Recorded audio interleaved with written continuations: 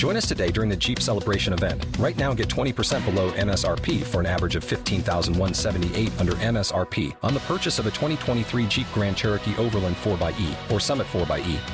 Not compatible with lease offers or with any other consumer incentive offers. $15,178 average based on 20% below average MSRP from all 2023 Grand Cherokee Overland 4xE and Summit 4xE models in dealer stock. Residency restrictions apply. Take retail delivery from dealer stock by 4/1. Jeep is a registered trademark.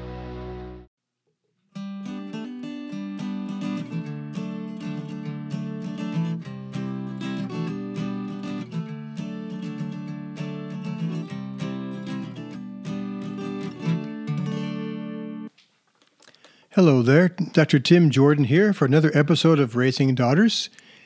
And I've been working with kids for a long time, kids and families. I've counseled kids for over 30 years. I've worked with girls in weekend retreats and summer camps for 30 years now. My wife and I have had a school program called Strong Girl, Strong World for probably about 20 years. I've also traveled extensively in the United States and in 18 countries, working with parents and also with kids. So I've had a lot of experience working with girls and working with families. And I'm not sure if I've ever remembered a time when there was so much stress and such a challenge facing kids and their families.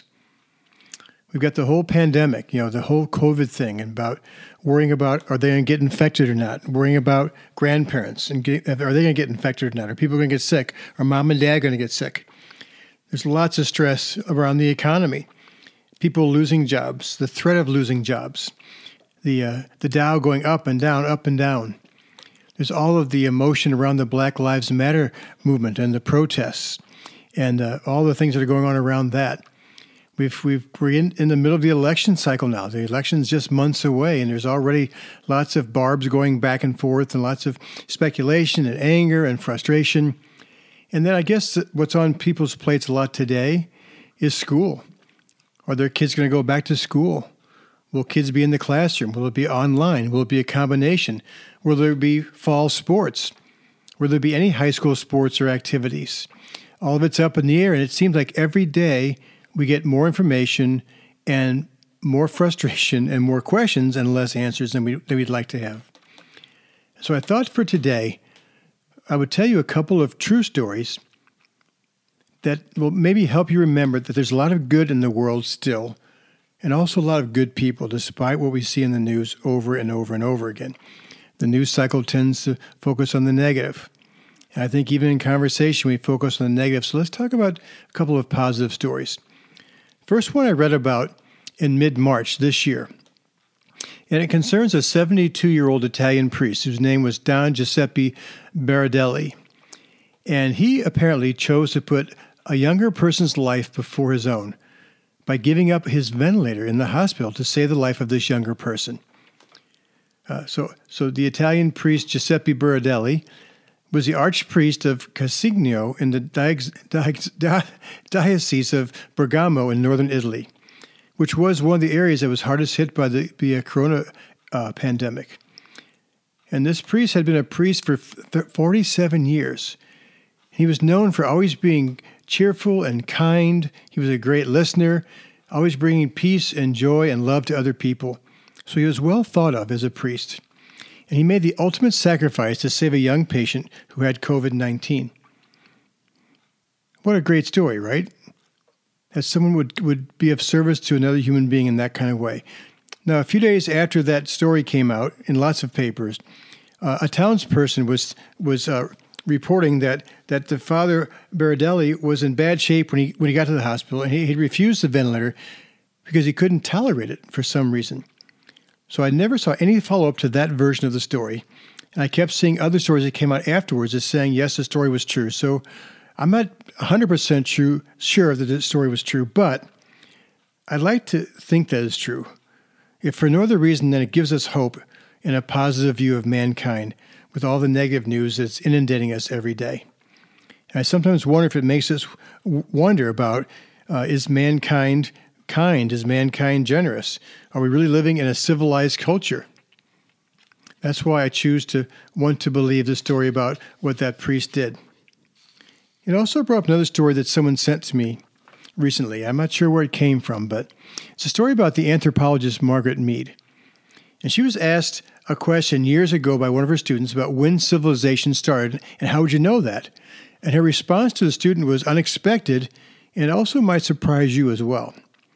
Margaret Mead said that the first evidence of civilization was about 15,000 years ago when an old fractured femur was found in an archaeological site. This was a bone that was 15,000 years old. The femur is that big bone, the long one in our leg. It goes from the hip to the knee. It's the largest bone, the longest bone in the body. And we know that if your femur is fractured, it takes at least 6 weeks of rest and immobilization to heal. Now, you can imagine 15,000 years ago, if you broke your leg, that you probably died because you couldn't run away from predators, you couldn't hunt, you couldn't get food for yourself, you couldn't protect yourself versus predators, and so you actually would probably very easily and quickly become that predator's dinner, the predator's next meal. So, a broken femur that was found that had healed, to Mead was evidence that another person had taken the time to stay with that person who was hurt, to carry that person to safety, and to help them mend and heal through their recovery. That to Mead was a sign of that someone had helped a human being, a fellow human, a fellow friend, instead of abandoning them to save their own life. To Mead, that was the first sign of civilization, that man was civilized. Man and women were civilized. To Margaret Mead, being kind to another person, being of service, helping a friend through adversity, that's where civilization starts.